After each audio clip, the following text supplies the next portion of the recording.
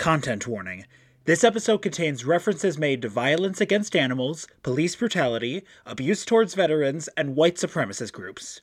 If these topics are triggering to you, there are timestamps in the episode description for you to skip over these sections. Thank you, and enjoy the show.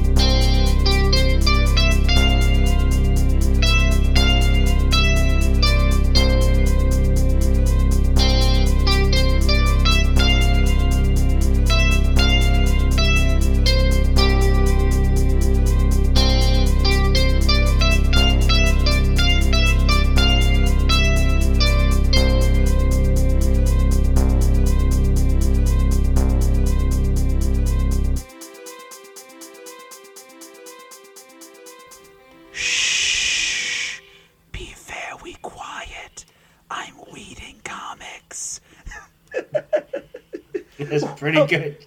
That was pretty good. You guys like my Elmer Fudd impression? Welcome to Recommended Reading with Jackson Heyman. This is welcome to Weird April, I guess, because this is one of two episodes that are just bonkers this month. And you'll have already heard the first one as when this drops, but basically I'll say this again.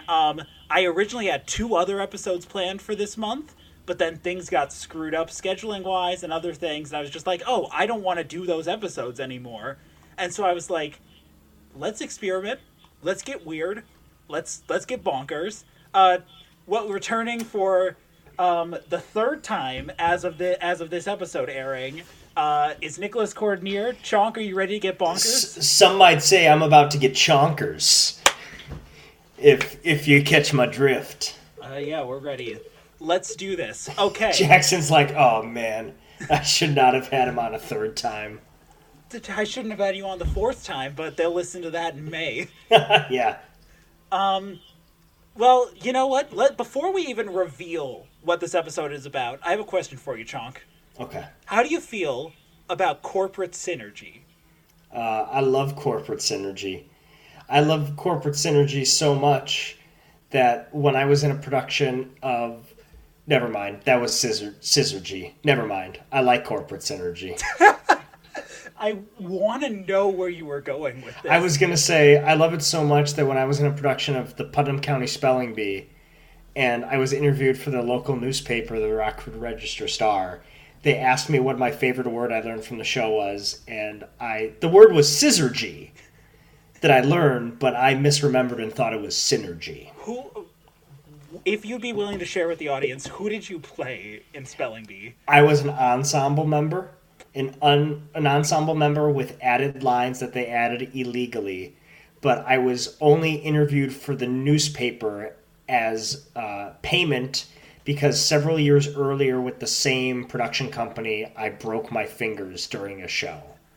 So they, as honoring my dues, they let me get interviewed for the newspaper. What? Mm-hmm. Oh my god. Okay. Well, I love corporate synergy. I too love corporate synergy. Corporate synergy is wonderful. We are praising the mighty capitalist corporations that monopolize everything and control all art in this world. And let's talk... Oh god, this might send the wrong message, but you know, we're talking about our favorite thing again, corporate synergy. Sometimes comics are being published to sell toys. Other times, comics are published to promote other things within a company's stable of IPs. And I think this might have also been written as a tax write-off. You think so? I just Googled corporate synergy, and turns out that there are tax advantages to corporate synergy. Okay, Time Warner, I see. I see what you're doing. I see what you're doing. I'm picking up what you're putting down. But yeah, so let's talk about corporations for a hot minute. Okay. Time Warner Cable owns Warner Brothers, like the entertainment, the creative division, And in that stable of IPs that Warner Brothers owns, you have DC, the comics and the characters, you have the Looney Tunes, and you have Hanna-Barbera cartoons and characters. And that's it. Nothing else. And that's it. We don't want to talk about another thing. Harry Potter. Hey, shut up. But yeah, so there was a weird point of time in the late 2010s where I assume one of the higher-ups was like, hey, we got to find a way to incorporate these other properties we own into our comic division. I have notes here. I want to read part of my notes here. Okay. Space Jam 2 before Space Jam 2 is what I said. Maybe a little. Maybe a little, because you've got Looney Tunes, you've got Hanna-Barbera, and you've got DC characters all interacting. Yeah, so you're starting to see, all of their IPs come together. Because this was what? I think the year of or the year before Ready Player One? 2017. Yeah, I think Ready Player One came out in 2018. Yep. So yeah, this is when companies were starting to do this. This was like when it was still like, oh, what a crazy thing that makes me feel emotion for all these things. And instead of now where it's like, oh, every company does this. I am so numb to corporate synergy and properties interacting with each other. Yep. I watched that Disney Plus Simpsons special where Homer met all the other characters on Disney Plus. I have not. It's so bad. I only watch the Conan Simpsons. I'm just teasing. That's not even true. I only watched Simpsons season 2. I only watched the Troy McClure episodes. But yeah, so in 2017 and 2018, kind of, DC began publishing like Looney Tunes comics in their own separate continuity, and also introduced a line called Hanna-Barbera Beyond, which featured like insanely weird interpretations of classic Hanna-Barbera cartoons and characters. So you have that weird Simpsons. No, I'm sorry. You have that weird Flintstones comic that everyone's been talking about recently. And it's the there's the Scooby-Doo one, right? Yes. Yeah. Yeah. So like the Flintstones one is like some people call it woke Flintstones. Yeah. But it's very much like that Society of Bedrock basically evolving even further, and like things like the element of marriage get introduced, and it contrasts with the common view at the time of polygamy and that sort of thing. It's satire, but yeah, I think it's very interesting. It also gets very existential from what I've heard. That's what I've heard as well, because I'm somewhat familiar with it. Yeah. And then I think one that you and I both really love concept-wise is Scooby Apocalypse. Yeah, the Scooby one. Scooby-Doo characters in a crazy-ass apocalypse, and it's fun. I love when they gritify Scooby-Doo. Because it's my favorite. You're a big Scooby-Doo fan. Yeah, I kind of am. I kind of love Scooby-Doo. You love... Because one of the first, like, conversations we ever had was about Mystery Incorporated. The TV show? The cartoon? The TV show. Huh. That's when we had known each other for, like, a couple of years at that point, but... Yeah. Then you were like, oh, I'm watching this crazy thing. It's Scooby-Doo Mystery Incorporated. Yeah, because that wasn't one of our first conversations. No, we had been friends for several years, It was years later, but that was where, like, oh, I get this guy. And I made you... Because I remember we were like on a school trip together, for lack of a better term. And I made everyone in the hotel watch Scooby-Doo Mystery Incorporated with me. Yeah. Surprisingly, not the weirdest thing that happened that trip, but we don't have time to talk about that. And then there were also a couple others. There was Wacky Raceland, which was Mad Max, but with the characters of the Wacky Races franchise. Okay. And then you also have my favorite, which I just read this week. Chonk, are you familiar with the pink lion known as Snagglepuss? I know the name. Yes. So they published a 6-issue miniseries about Snagglepuss called Exit Stage Left, The Snagglepuss Chronicles, which Okay. basically reimagines Snagglepuss as a Tennessee Williams type figure in the 1950s. Okay. So the whole thing is he is a playwright, and he is closeted, and he is in a lavender marriage with his leading actress. Okay. And so it deals it deals stuff with like the Stonewall raid, and he gets put on trial for being a suspected communist. Uh-huh. It's really good. It's like, this is like a good story about this era, about like communism and the House Un-American Activities Committee. Arthur Miller, Marilyn Monroe, Joe DiMaggio, and Clint Eastwood are all supporting characters. Oh, okay. And it's got some really great lines, some really great dialogue that make you kind of forget that this comic is about a pink lion. And I think that's a theme that's going to carry over into the stuff we talk about today. Oh, absolutely. Yeah. Absolutely, because to promote some of these things, DC basically did a bunch of crossovers between like DC superheroes and supervillains and characters from the Looney Tunes stable and the Hanna-Barbera stable. Mm-hmm. And we are going to look at 4 of them today. Yep. But there are so many others that got published. Some of the other ones that we cannot talk about right now: Daffy Duck meets the Joker, Lobo meets the Roadrunner, Porky Pig meets Lex Luthor, the Banana Splits join the Suicide Squad, Booster Gold hangs out with the Flintstones, the Super Sons, Robin and Superboy team up with Dynomutt and the Blue Falcon.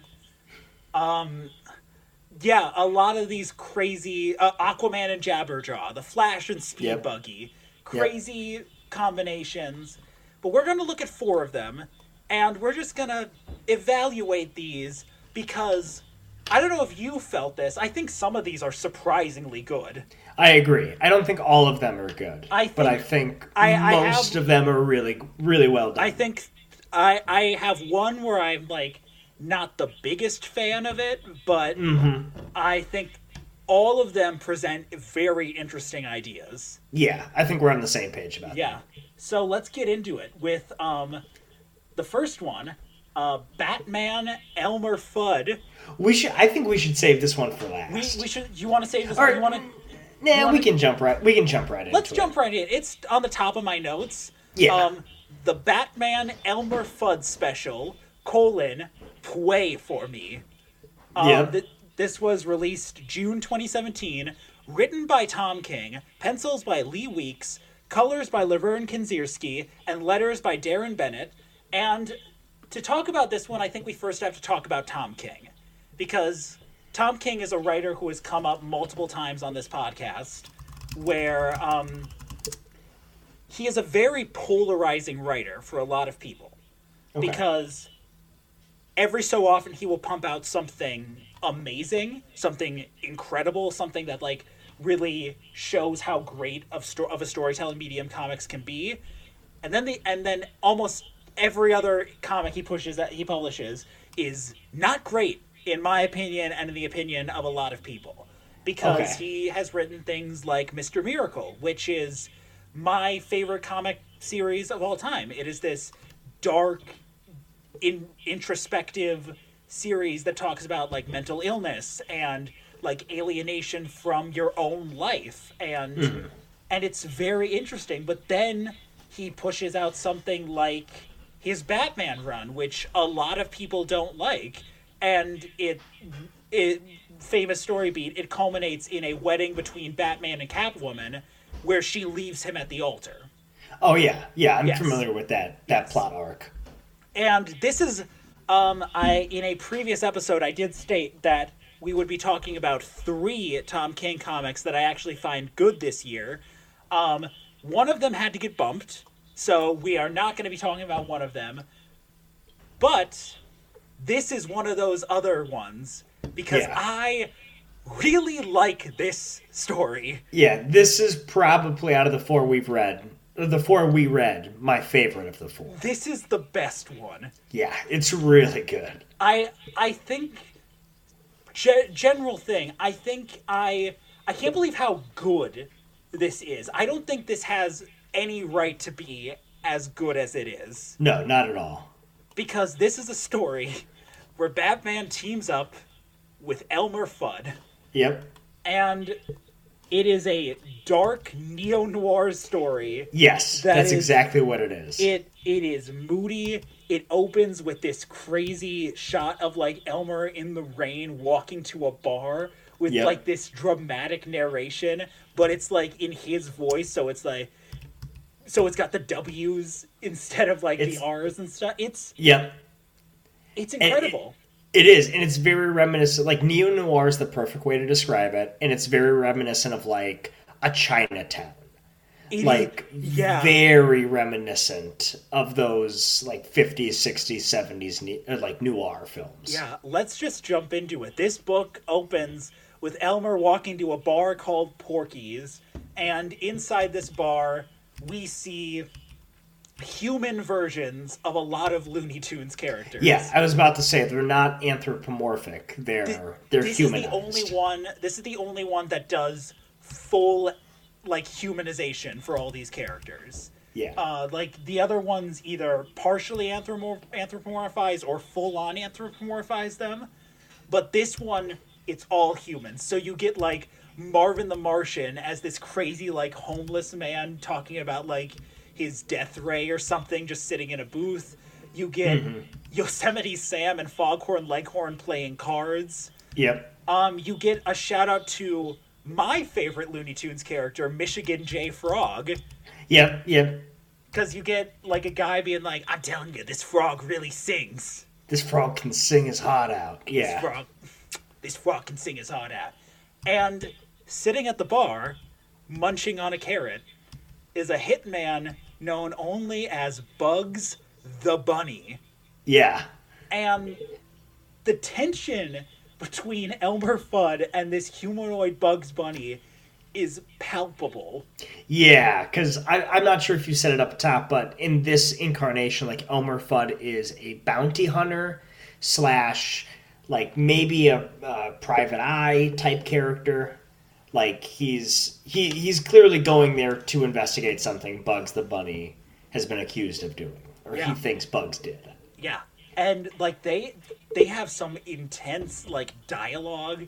It's like they are just like sitting there talking, and it reincorporates like classic Looney Tunes phrases. Like there's that bit where Bugs is like, "Hey, I guess I took the wrong turn at Albuquerque," and then Elmer's just like, "You seem to take a lot of wrong turns at Albuquerque." Yeah, and I was just like, "Oh my god!" It's very well done because why is this so good? Yeah, because I mean they're playing with this idea, and there's a bunch of homages to the classic characters, but it's also presented as serious as a heart attack. Like it's it's just very fun to play. You know, for them to be taking it so seriously. It's wonderful. It's great, and basically. It isn't flat out said, but Elmer is hunting down the killer of this woman he loved. Yes. We will get to who she is later, but basically he wants to know who hired Bugs to kill her, and Bugs is like, "You want to know? Bruce Wayne." And then so we get my favorite line of this entire book. My name is Elmer Fudd, and I'm hunting Playboys. Yeah. And then you get the classic "Ain't I a Stinker?" because Bugs set the whole thing up. It's great. And so then Elmer Fudd goes and shoots Bruce Wayne in a public place. Yep. Infiltrates one of his galas. Yeah. At Wayne Manor and ends up shooting him. Yeah. Leaving him believed to be dead. Yeah. And so he goes back to his apartment, and it's revealed that this mystery woman is Silver St. Cloud, who is this very obscure, like, Bruce Wayne love interest from the 80s or 70s, I think. She was like an heiress who, I think this is her actual story, where she found out Bruce Wayne's secret identity and left him. Yeah. And it's revealed that she and Elmer were in a relationship, and she gets killed, and all that's left is a pile of blood and a carrot. Mm-hmm. Which, holy shit! Yeah.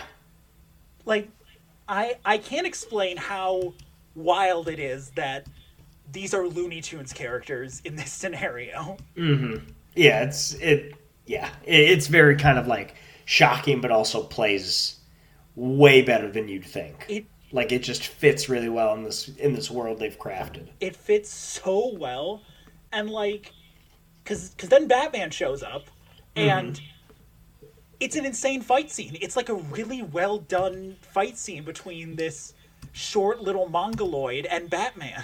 And Elmer Fudd is like actually shown as like a somewhat skilled marksman / fighter.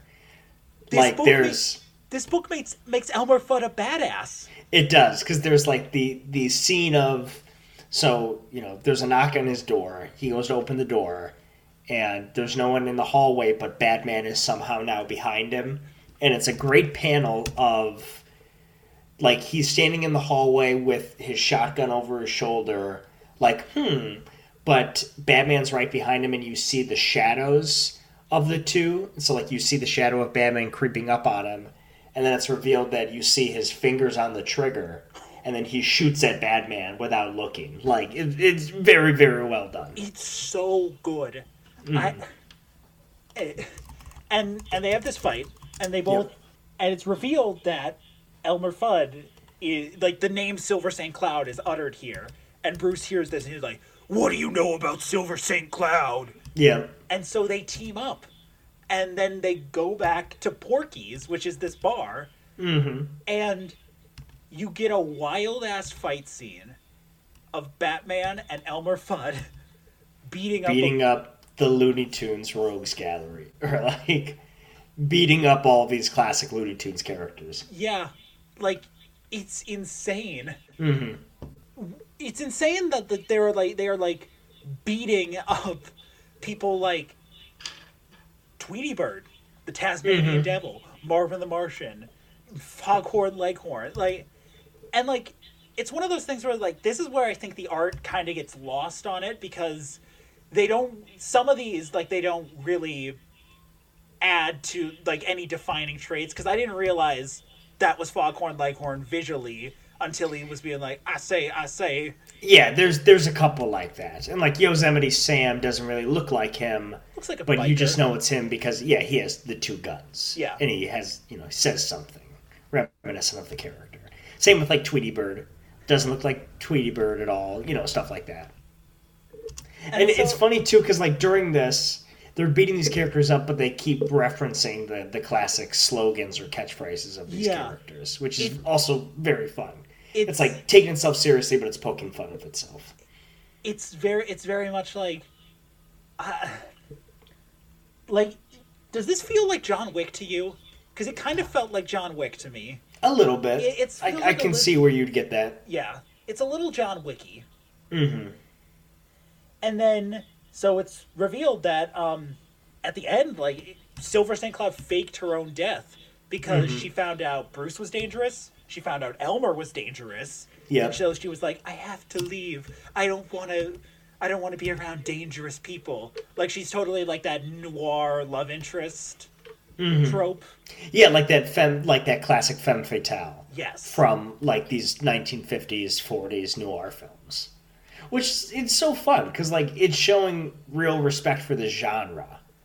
Which is just really, really well done. Like, I can't express enough how fun this was to read. I can't believe Tom King, who wrote Batman for about 3 to 4 years, captured the spirit of Batman better in a comic where he plays second fiddle to Elmer fucking Fudd. Well, and I was about to say, it works really well in that it's not a Batman story. Batman is the, secondary character in this story. Yeah. And I think that works really well. Because if it was a Batman story and you have, if it was a Batman story and you have Elmer Fudd, it would kind of read a little differently. Because it would be a story set in Batman's world with Elmer Fudd. Where this is more of a story set in Elmer Fudd's gritty world with Batman as a supporting character. Yeah, because Batman, Alfred, and Silver St. Cloud are the only three, like, Batman characters to make an appearance in this. Like, it's Yep. all Looney Tunes. Yeah. And it just works well that they've like built this like adjacent world to what we know Batman's world to be like. And I really like the ending too, where like Silver St. Cloud reveals her plan, you know, I must leave, and then leaves. And I like when Batman kind of like lets his guard, doesn't let his guard down, but like kind of shows his like not stoic human side. Yeah. Because, you know, Bugs is like carrot juice Porky straight up, like ordering a drink.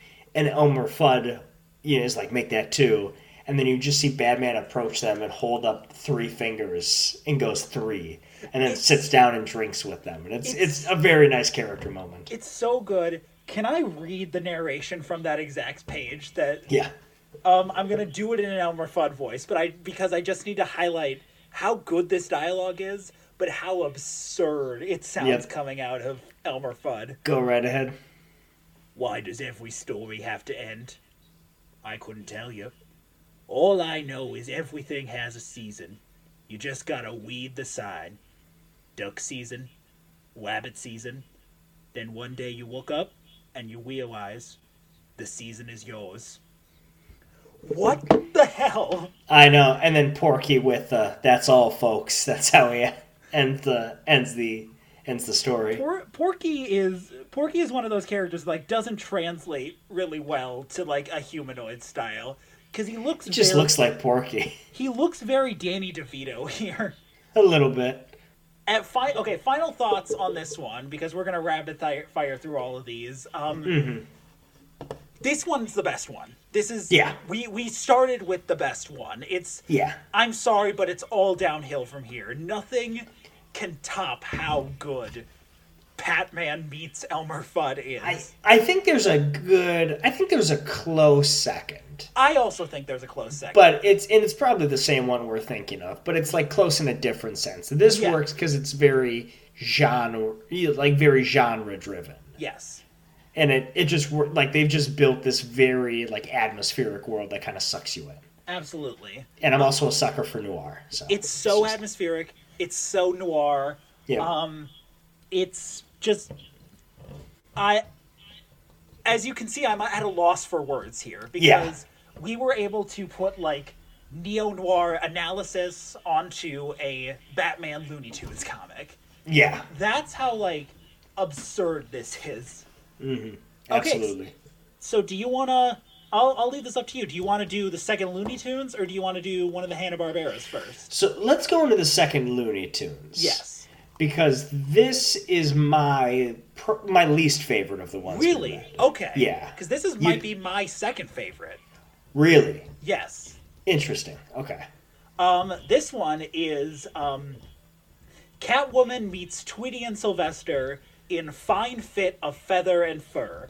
Released August 2018, written by Gail Simone, pencils by Inaki Miranda, colors by Eva de la Cruz, and letters by Taylor Esposito.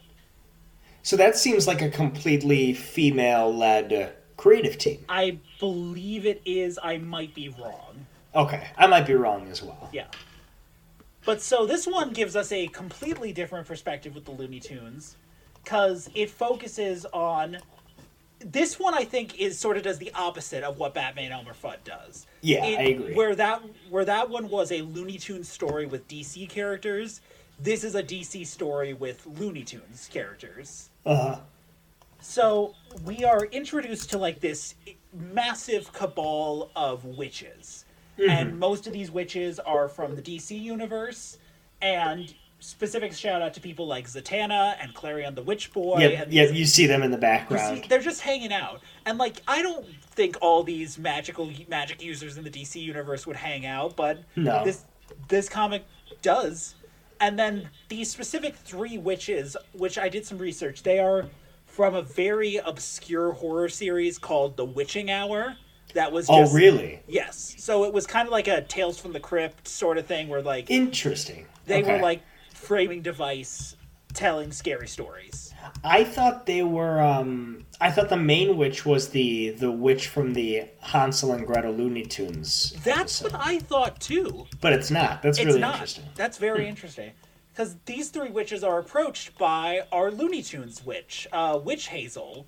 Yep, there it is. Yeah, she is like that crazy witch who, specifically, I remember her from the Cartoon Network Looney Tunes show adaptation from like the early 2010s. If you knew this, like she in that adaptation, she was like a single mother to Gossamer, the big red guy. Yeah, and I just remember her very much despising Daffy Duck and Bugs Bunny because they were roommates in that show.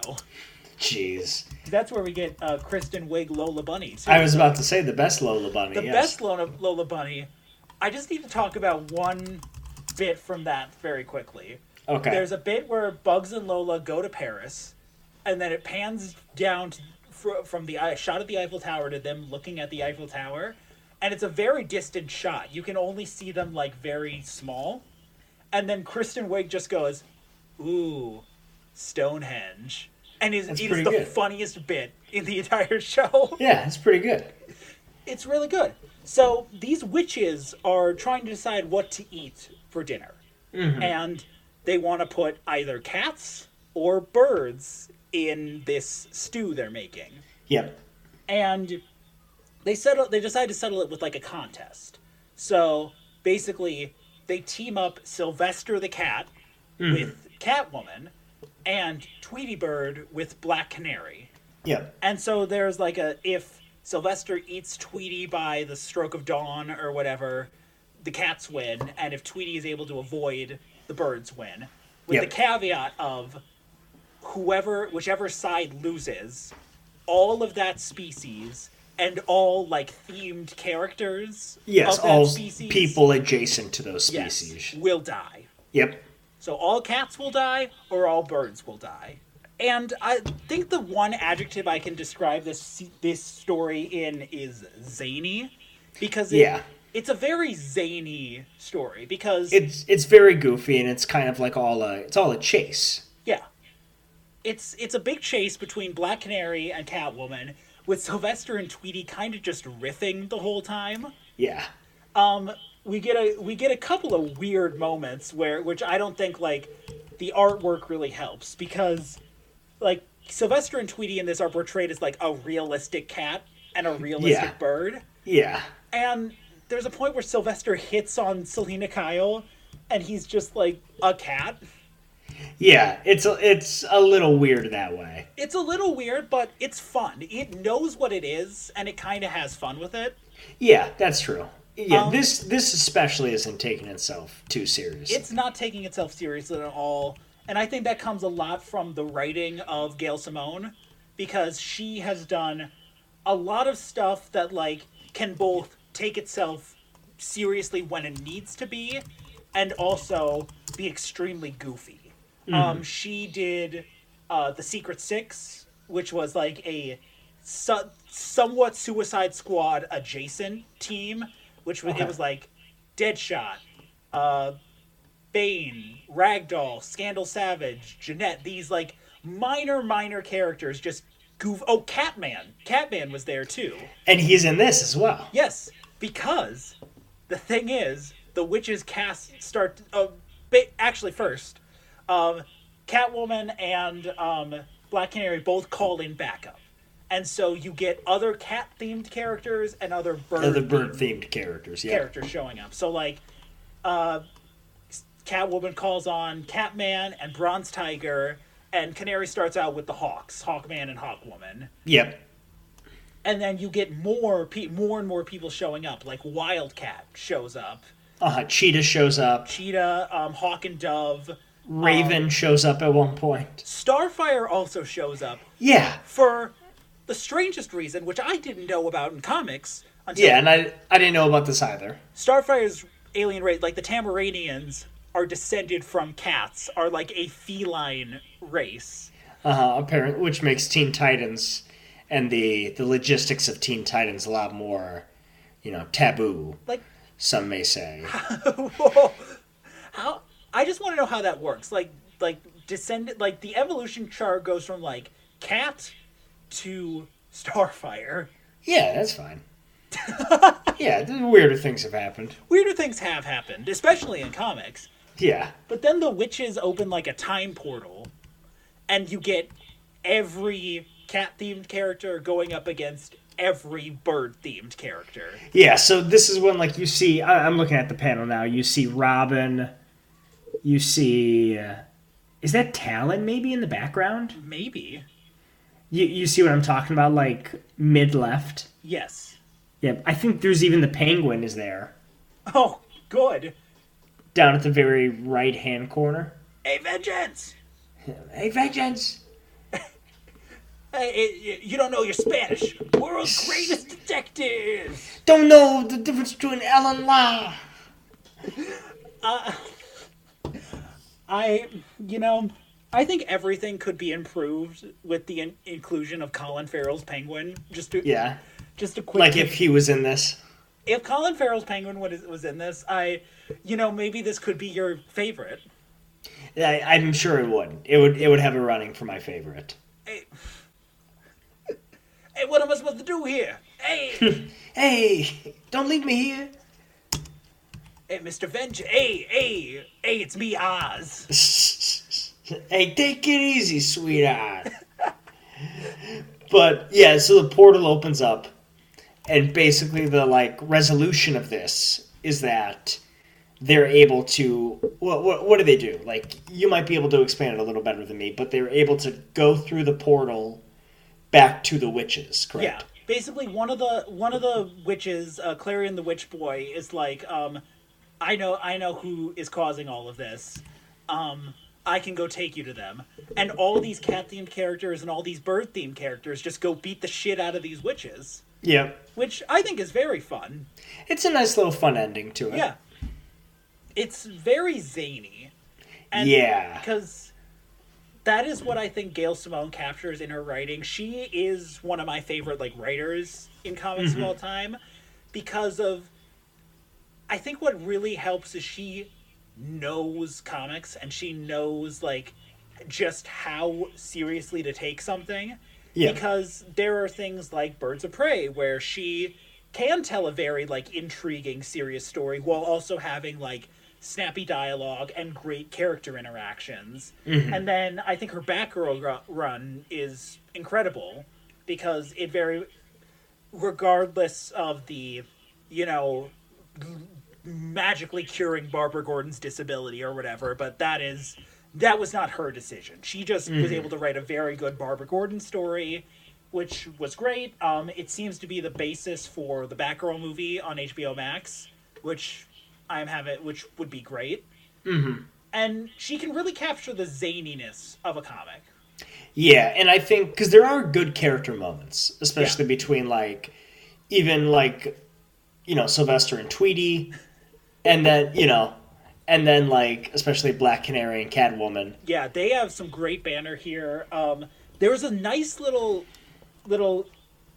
scene between Black Canary and Wildcat here, too, because, like, in the continuity, like, Wildcat trained her. She was, like, she looks up to him as, like, a father figure. And you get this sort of thing of, like, what's going on? What are we doing here? Why are we fighting? Because, like, he is great in this, even though he shows up very, like, briefly. And you get some fun riffing from Tweety. Tweety sort of just flies around, just saying whatever she wants. Yeah, so that's, like, you do get those good character moments. I think, and you'll find this when we talk about the other ones, too. But I think, like, just me as, like, a non-comic book reader for the most part, enjoy the more serious, atmospheric stuff. Yeah. And then, like, the zany stuff just kind of gets a little beyond me or a little away from me, which is probably why this ended up being my least favorite. Yeah. Just because it's very zany, and it's very, like there's a lot of references to comic book lore and such. Stuff that I'm not extremely familiar with. But by no means is it, like, bad by any means. You also get my favorite little Tweety riff here, where she's being held by Catwoman, and she's like, I think you'll never marry Batman. And I was just, yeah, you were right. You called it, Tweety. That's hilarious. I'm still so mad about that. Like, I wasn't even reading Batman at the time, but you just knew about it. It was one of those things where it's like, the reasoning behind it, too, was bad because basically Bane knows like Selina's roommate and or friend or something, and he's just like, you know, you should maybe tell Selina that marrying Batman might be bad for his image, and he doesn't need to be tied down. And then she goes to Selina and basically says the same thing, and Selina's like, oh, maybe I shouldn't marry this guy. That's a reoccurring thing in Catwoman media, is that her roommate is put into some danger, or her roommate is something. Yeah, like in the Batman. And The Dark Knight Rises. God, you're right. Oh my god. Right? 'Cause I think Juno Temple plays... Oh my god. Right? I haven't seen The Dark Knight Rises in years. I'm pretty sure Juno Temple plays Catwoman's roommate in The Dark Knight Rises. I saw The Dark Knight Rises in theaters when I was 13 years old. That would have made me 14 or so. I just remember a trailer for Man of Steel before it.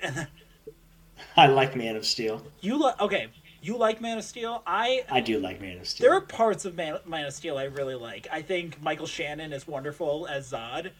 I like Kevin Costner doing the GIF. Yeah. Stop. I don't know. I like Man of Steel. Henry Cavill's fun. He needed better movies, I think. Mm-hmm. It's my favorite of the Zack Snyder / that DC universe movies. It's probably the best one. Yeah, I agree. I think it's sort of a downward trajectory. Well, no, because I kind of do like Aquaman a bit more than like Batman v Superman. Yeah, I like Aquaman better than Batman v Superman as well. That's probably my favorite still. Aquaman is stupid fun, and I like Yaya as Black Manta. Oh yeah, he's great. He's so good. He's great in everything. Oh, he is great in everything. Yeah, but that's the Catwoman, Black Canary, Tweety Bird, Sylvester. Yeah, So do we want to jump into the Hanna-Barbera stuff? I think that's our only option. Yeah. So first up is the Deathstroke Yogi Bear special, a.k.a. Jellystone Dark. Now, where was this ranking for you? Number 3, I think. This was number 3? This was... I think these two Hanna-Barbera ones sort of go back and forth. Oh, really? Okay, so this was also my number 3. Okay. But my number 4, my least favorite, was the Catwoman Tweety Bird one. So the last one is your number 2. Yes, that is correct. That's the one that I think is almost as good as the Elmer Fudd one. If I had to rank them based on my personal favorite, I think it might... These two Hanna-Barbera ones are sort of tied. Okay. But at the bottom of the At the bottom, but they're still good. It's the thing. Okay. All of these are like good.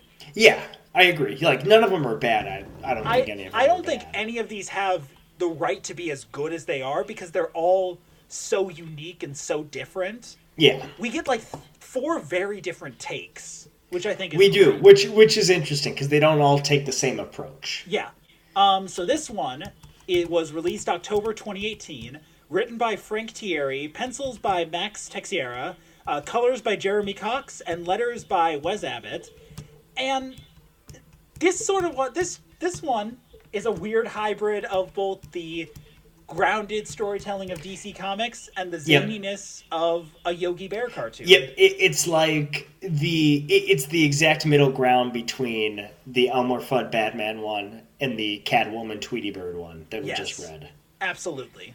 Because it's, at the same time, it's like this gritty kind of, like, I don't know, like DC Universe-esque, but then you do have the Hanna-Barbera characters, but they're still, anthropomorphized, and they're still their characters. They're not like gritty versions of their characters. Nope. They're just their characters. And you get a great buddy dynamic between Yogi Bear and Deathstroke. You do. I just want a quick tangent. Did you ever watch the Yogi Bear theatrical movie? No, with what's his name? Tom Cavanaugh? Dan Aykroyd voiced. Oh my God! Right? It is Dan Aykroyd, and it's either Justin Timberlake. It's Justin Timberlake. It's Justin Timberlake. Timberlake as Boo Boo. I watched I have a cousin, and his nickname is Boo Boo. Oh, good. I don't know why, but we call him Boo Boo. That movie is... I don't know about that. I watched it once. I don't remember liking it. You've watched it more than I have. It's weird. It's a weird T.J. Miller's in it. T.J. Miller's in the Yogi Bear movie? He is. Oh, no. Oh, well, boy. But anyway, we can jump into this. Yeah, so it opens in Jellystone, mid, picnic heist. And we get, a realistic anthropomorphized Yogi. So, he's still him, but he's, the size of a full-on grizzly bear. Yes, and he kind of looks like a grizzly bear, but he talks and he can, interact and stuff. The thing is hey, I gotta go find Boo Boo. Yeah, he's still Yogi Bear, though. Yeah, and so it's mid-heist, he runs with the picnic baskets back to, this cave behind a waterfall, and he sees Boo Boo, and Boo Boo's, speaking, weird cryptic messages, and disappears. Uh-huh. And so Boo Boo is missing. That is, the setup for this. Yeah, that's the inciting incident.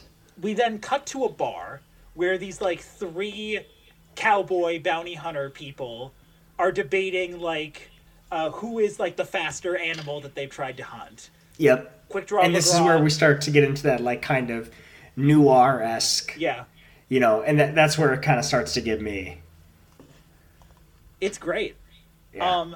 They're like, hey, who's faster? Quick Draw McGraw and Ricochet Rabbit. And it's like these are characters that I don't really know of from they go deep with the deep cuts here, I think. Yeah. And because they are Hanna-Barbera characters, yes, right? They are there's a couple allusions to that. Yeah, they are there's this trio of triplets, because there's the 2 that sit at the bar and then the big one that comes in later. Yep.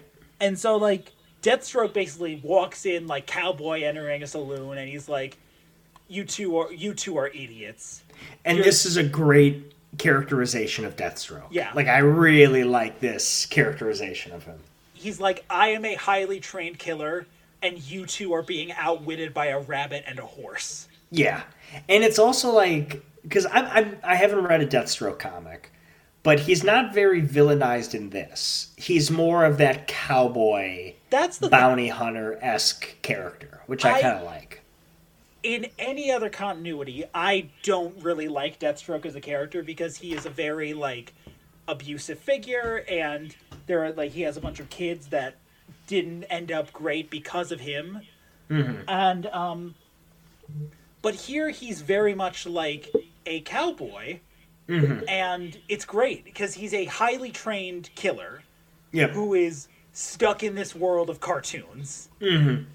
And we get this incredible bar fight scene of Deathstroke going up against these triplets and single-handedly taking them all down. And it is violent. It actually is. Yeah, I believe at one point he shoots off someone's fingers. Yeah. It's actually pretty gritty. It's gritty. And then he gets approached by a bear in a trench coat being like, Mr. Wilson, I need you to help me find my friend Boo Boo. And he tries to he's like, don't sneak up on me, and pushes Yogi against the wall. It's great. And then it's revealed that Yogi's Yogi, like a bear. It's and then the rest of the comic is like a Lethal Weapon type. Yeah, it's a buddy cop adventure. It's great. It's you know what it reminds me of The Nice Guys. It kind of... A little bit. There's a little Nice Guys in here. Yeah, and they make a really interesting dynamic, too, because it's that hard-nosed, Deathstroke super serious, Yogi Bear's Yogi Bear, of course. But then, I don't know, it just works really well. They've got good banter. They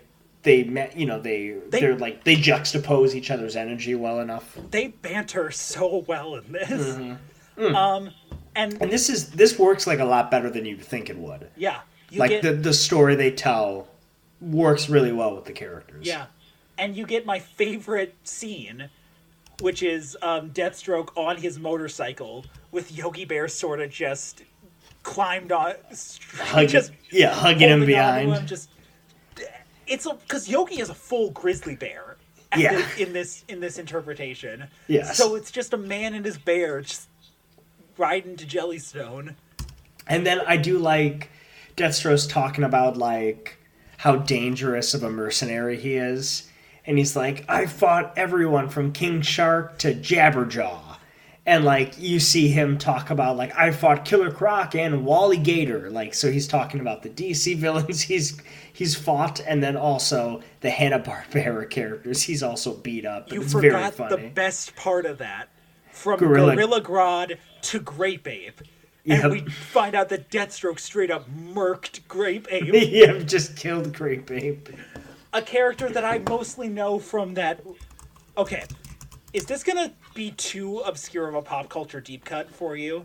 I'll be honest, Grape Ape is too obscure of a pop culture okay, deep cut. But there were these MetLife insurance ads for the longest time that would play during the Super Bowl where, like, Snoopy and the Peanuts characters and all the Hanna-Barbera characters would all, like, come together. And Grape Ape was there and it stood out, like, amongst the biggest of them all. Yeah, I'm that seeing a is where- screenshot of it. That is where I know Grape Ape from. Okay, classic. And, like, that is probably the most deep cut pop culture reference you're going to get out of me. Jabberjaw's there as well. I think they're all there. Yeah, they probably are. That's Hold funny. on. I can't believe I'm looking up MetLife MetLife. Insurance Hanna-Barbera. Yeah, oh, Voltron is also there. I was about to say, I think that's Voltron in the back. Voltron, yeah, there's a lot. I think everyone that we discussed today might be in this insurance ad. Yeah, I wouldn't doubt it. I wouldn't doubt it. But so, Deathstroke and Yogi get back to Jellystone, and they find extremely violent animals attacking everyone. Like, Yeah. genetically altered animals of the park going feral Yep. on, like, the humans. And Deathstroke is just killing them. Yeah. Like, shooting them, he cuts off one's, head at one point. It's pretty violent. I'm probably going to have to include a content warning for violence. Yeah, this violence towards animals. for this episode Yep. about Looney Tunes and Hanna-Barbera characters. I know. But so then you get a scene of Ranger Smith or whatever his name is, like, going full, like, lone survivor against these animals. Yeah, that's pretty funny. And he is, like, the third to this trio of, like, Yep. crazy dynamics, because he's all about, like, you, the bear I've been trying to catch, and Deathstroke's just like, Shut up, you Boy Scout. shut up, there are bigger things going on here. Yeah. Wait, and then which leads us to the bigger things. Yeah. We find a secret tunnel in that cave. Secret tunnel. Secret tunnel. Yep. We find a secret tunnel in that cave that leads to a facility for, like, the DC terrorist organization, the Hive. Mm-hmm. And they are doing experiments on a bunch of animals, which are all Hanna-Barbera characters. Yep. Including people like Augie Doggy and Doggy Daddy, which are, like, those two dogs up there. Peter Potamus, who is a full-on realistic hippopotamus in this. Mr. Jinx. I think Squiddly Diddly is also there. Yep. Yankee Doodle. Yeah, there's a bunch of them. I think Quick Draw McGraw is also there as a full-on horse. And then it's revealed that the agents in charge of this operation are Weirdly and Creepella Gruesome. Yeah, so who are these people? I did some deep research. I originally thought that these were the characters known as the Gruesome Twosome from Wacky Races. They are not. Those are different characters. Okay. They are minor supporting characters Oh my from God. late season Flintstones. Oh my God. So, like, this is Great Gazoo era Flintstones, That's so interesting. where, like, Fred also had two weird, spooky neighbors. Huh. That's really interesting that they're, like, bringing... Oh, okay, well, I found a photo of what Creepella actually looks like, and now I recognize her. Yeah. That's interesting that they're bringing in, like, these characters from other... Like, it's not just Yogi Bear characters. Like, they're bringing them all in. Like, Yeah, random it is characters full on, from like, the they are rogues. full on setting up a shared universe here. Yes. That's so funny. I just looked up what they really look like. I know they do a pretty good job of like modernizing them. Yeah, they do. Like even the full like the big cricket or Yep.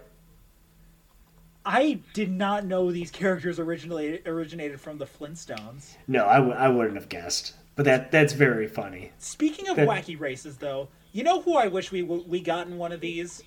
Ooh, Villain of the 2020 film Scoob, Dick Dastardly. Dick Dastardly. Is he from Wacky Races? He's from Wacky Races. He and his dog Muttley are like the creepy villain team of Because that's what they were trying to set up the Scoob cinematic the universe. Scoob. Because Captain Caveman is also there. Yeah, and then like at the end, I think there's some other people. Jabberjaw and Adamant.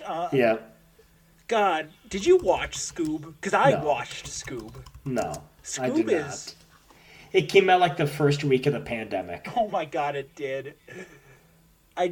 I do remember watching it in quarantine and being just so baffled that Simon Cowell was there. I know. It was Like- like the first week of quarantine too. Oh my God, yeah. So they end up meeting the Gruesomes, and this one sort of gets resolved like very quickly. Like they just Yeah. release. I should mention that Deathstroke does fight Squidly Diddly, a giant squid, at this point, Yep. single-handedly, and cuts off a bunch of tentacles. But then they just defeat the Gruesomes by like releasing all of the animals onto The them. cat animals. Yep. Yeah, the captured animals just, and you get like Quick Draw McGraw, the realistic horse, just sort of like standing there, just like I'm a horse. And then you get two epilogues. You get Yes. Deathstroke receiving his payment from Yogi, which was everything I own, basically, Yeah. and it's revealed that it's just a bunch of picnic baskets. Picnic. It's just a bunch of food, which It's- is very funny. Deathstroke, Yogi paid Deathstroke and food. It's great. And then you get a second epilogue where the Gruesomes are like, if we're going to experiment on animals, we'll let them voluntarily come in. And they set up their new front, the Laugh Olympics, which Yep. is another obscure Hanna-Barbera deep cut that I was about to say. that I didn't know about. No. So what is the Laugh Olympics? I don't know. Let me Okay, look that's this- okay. Laugh Olympics. Laugh Olympics is an American. So this is where what character? Oh, it looks like it's another TV show. It's another It's a- Hanna-Barbera TV Okay, show. so it's another thing like Wacky Races, where like teams from all different Hanna-Barbera characters, like properties, would come in. So Jeez. there are like three teams sort of representing like different Olympic nations. So there's the Scooby Doobies, Yeah. which include the Scooby Gang, the Blue Falcon, Captain Caveman, Speed Buggy, and all these other like mystery solving with a couple of teens shows. Yeah. You get the Yogi Yahooies, which is Yogi, Boo Boo, Yaki Doodle, Huckleberry Hound, Quick Draw Great McGraw, Babe. these animal characters basically. Yeah. And then you get the Really Rottens, which Who are must, all must be all the bad guys. yeah, they are all the bad guys. So it's like Dick Dastardly, the Daltons, which are the guys that Deathstroke murked in the first scene, the Creepleys. Yeah. Man, they're really like cutting deep with all these references. They are. It's hilarious. It is insane deep cuts, and I love it. Yeah. Final thoughts on this one. It's a great buddy story. It is, and the dynamic works really well. It's goofier and it's very zany, kind of like the other one, kind of like the Catwoman Black Canary one. But it works well because like there are those good buddy cop dynamics they're showing. I just think like it sort of ends kind of abruptly. But It does. You know, you can only expect so much. Finally, this is your second favorite. This is my second favorite, and I really enjoyed it. I do really appreciate this one. This is the Green Lantern Huckleberry Hound special, The Test. Yep. Released October 2018, written by Mark Russell, pencils by Rick Lenardi, inks by Dan Green and Andy Parks, and letters by Wes Abbott. Mm-hmm. And so it gives us a different Green Lantern than like Hal Jordan. This is front and center John Stewart, Yes. the Probably one of my favorite Green Lanterns. A fan favorite Green Lantern, yes. He's great. And this is set at like the first time he was ever introduced, which was like mid to late 70s. So I was gonna say, like, is John Stewart like not traditionally set in the 70s, but this is like when he was introduced? Yes, he was first introduced taking over for Hal Jordan in the 70s. Okay, that makes sense. And like he was very much like a response to like the Vietnam War and the Civil Rights Movement and all these like, because like I think he spun out of the Green Lantern Green Arrow series, which was the Neil Adams, Denny O'Neil team up of like Green Arrow and Green Lantern go around the country fighting social injustice and helping the people who need it. Okay, now that's really interesting that like the inception of John Stewart is tied into the Vietnam War and the Civil Rights Movement. Yeah. Because this story is solely centered around the Vietnam War and the Civil Rights Movement. Yeah. And that is also the series where you get the reveal that Green Arrow's sidekick is a heroin addict. Yeah. It deals with a lot of like heavy social issues. Yeah. I have read the entire thing. It is one of my favorite comics of that era. It's so good. Interesting. It is very much like because this is where we get early anti-fascist Oliver Queen, and you get the dynamic of him fucking hating Hal Jordan for being like a space cop, basically. Mm. And as the series progresses, Hal sort of becomes to realize his privileged position and that, maybe his way of being a superhero isn't the best way. And so for a while, he basically retires as Green Lantern and gives the ring to John Stewart. Interesting. And we get a John Stewart here early in his training. And he is presented at the beginning of the issue with, like, a test to to learn when not to use his powers, when to use his ring. Yeah, so the test is like, you're going to go to Earth and you cannot use your ring at all. For, like, a day. Or something like that. And so he goes to a bar with some of his other Vietnam veteran friends and buddies and people he grew up with. Mm-hmm. And they're sort of just, like, commenting on the state of the world. Like, it is mid-Watergate, or one of Nixon's first defenses. Yeah. And they're very much like, oh, fuck this, no one's doing anything to make things right. And then John's like, I'm going to go see Huckleberry Hound perform. Anyone want to come? Yeah. And then they're like, no, what the fuck? We're not children. And then you find out that Huckleberry Hound is just an anthropomorphic dog. Yeah. But he's like a stand-up comedian. Like a failed stand-up comedian. Like a Lenny Bruce type, almost. Yeah, like very Lenny Bruce, very like 70s Carlin. Yep. Like pushing the envelope a lot. Yeah, but like failed. Yes. Like 20 years past the stardom. Yeah, because it's set up like he was big in cartoons, and then he moved to like mature stand-up stuff. And his idea of like mature pushing the envelope stand-up is all Nixon jokes. Yeah. It's so many Nixon jokes. And I love it. It's great. This is an interesting characterization. Because like kind of like less like sort of like Yogi Bear, where it's still the character, like it's this comedian, but it's brought into this kind of gritty world, if that makes sense. So this one's almost the Yogi Bear one and the Elmer Fudd one combined, or like the middle ground of those two. Yeah, this was written. I should mention this was written by the same writer who wrote the Snagglepuss comic that I was telling you about at the beginning. That makes sense. You can feel the social commentary here. Yeah.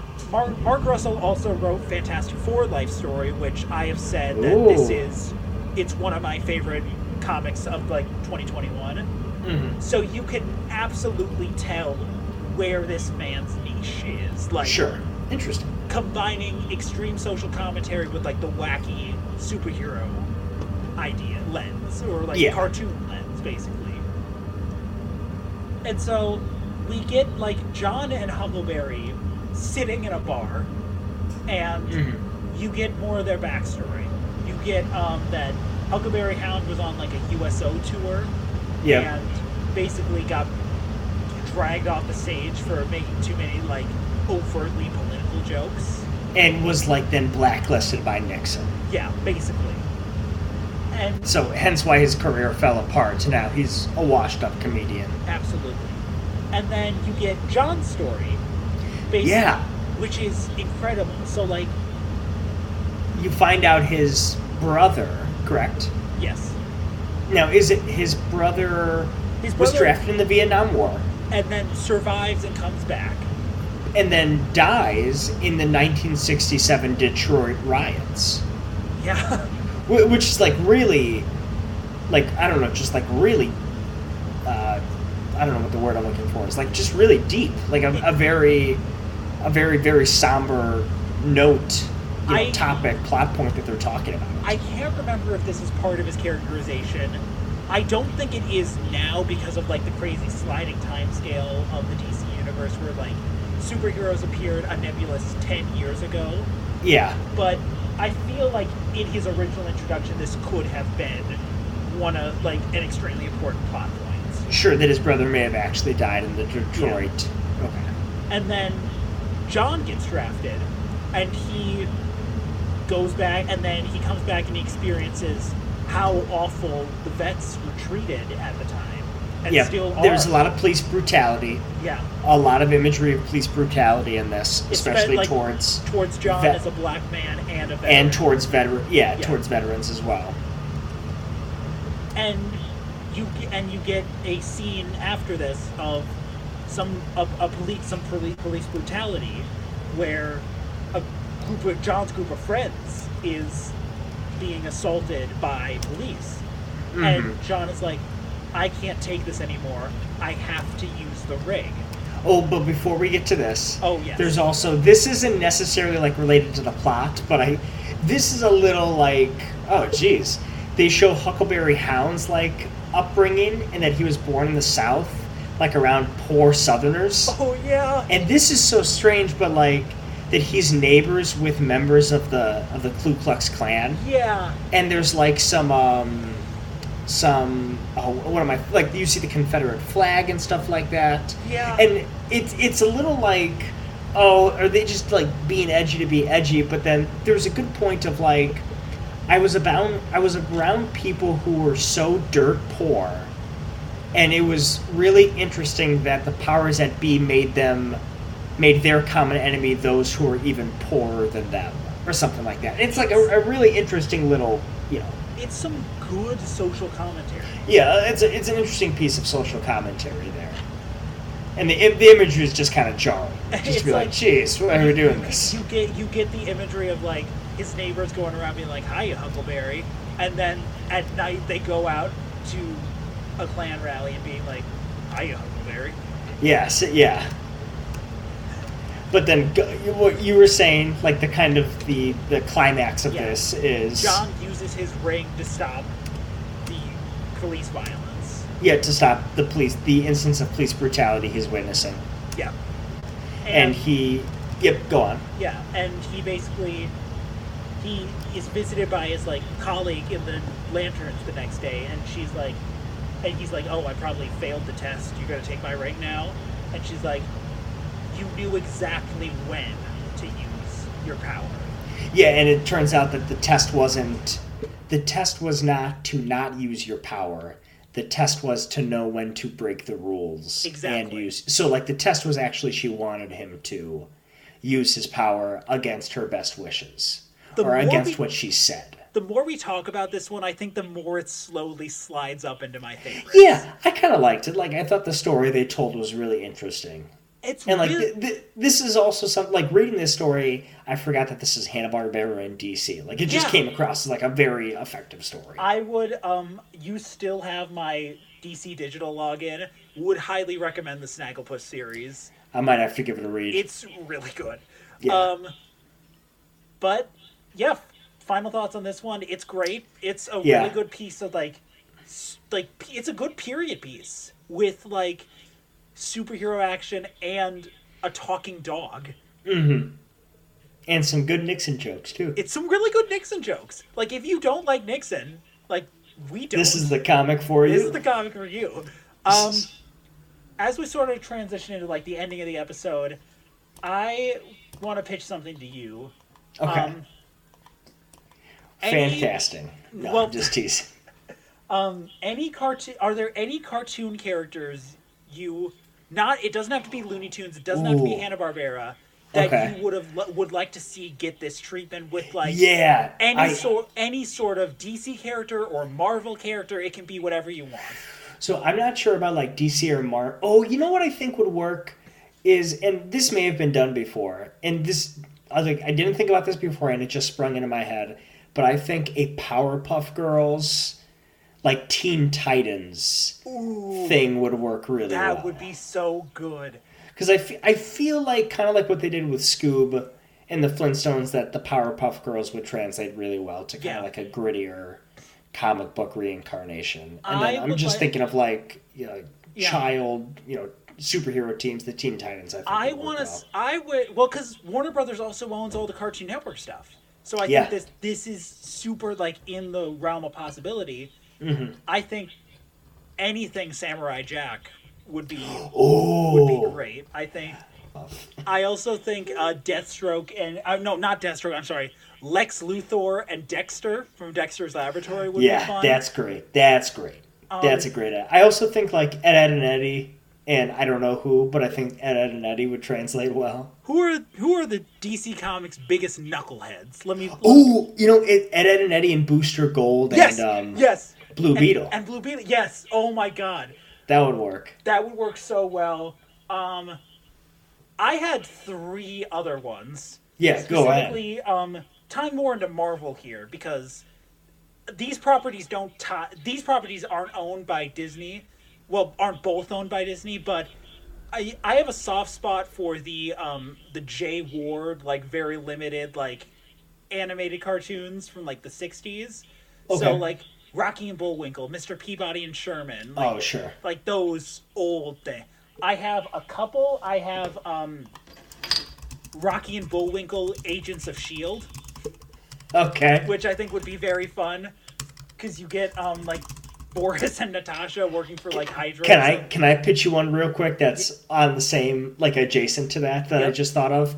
Kim Possible and Black Widow. Oh my God, yes. Would work really, like, Kim Possible and Ron Stoppable and Black Widow and Hawkeye. Oh my God, I think would work super well. God, I'm trying to think of, like, other.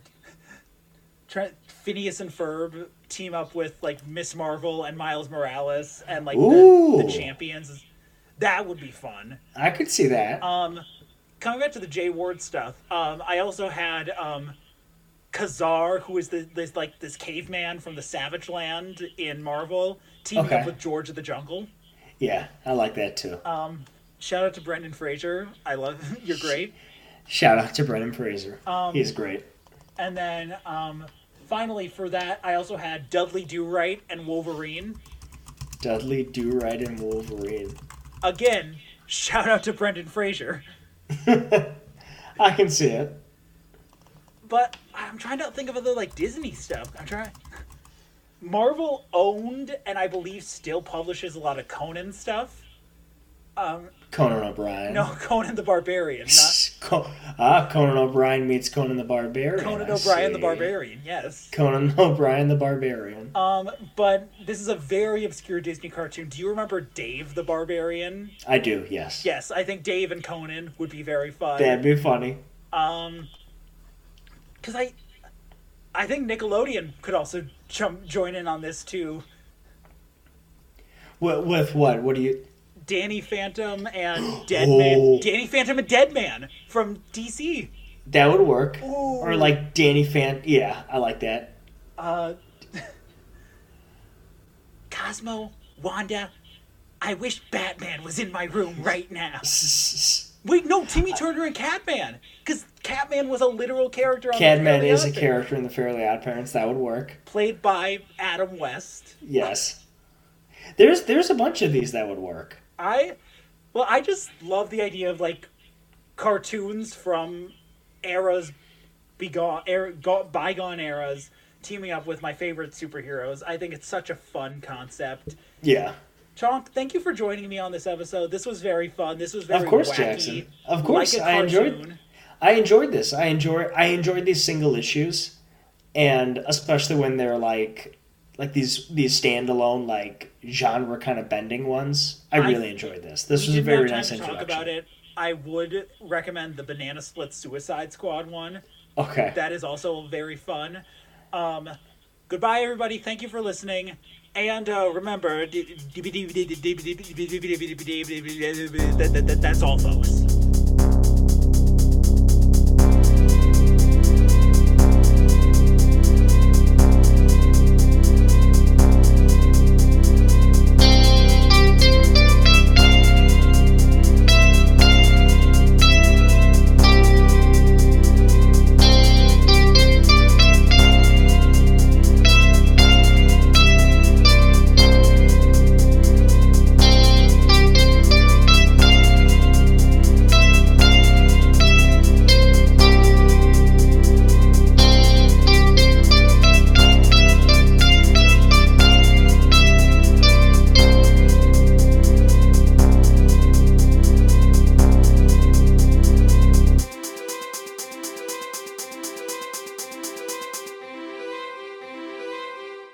Recommended Reading with Jackson Heyman's theme music was written by Charlotte Rosenthal.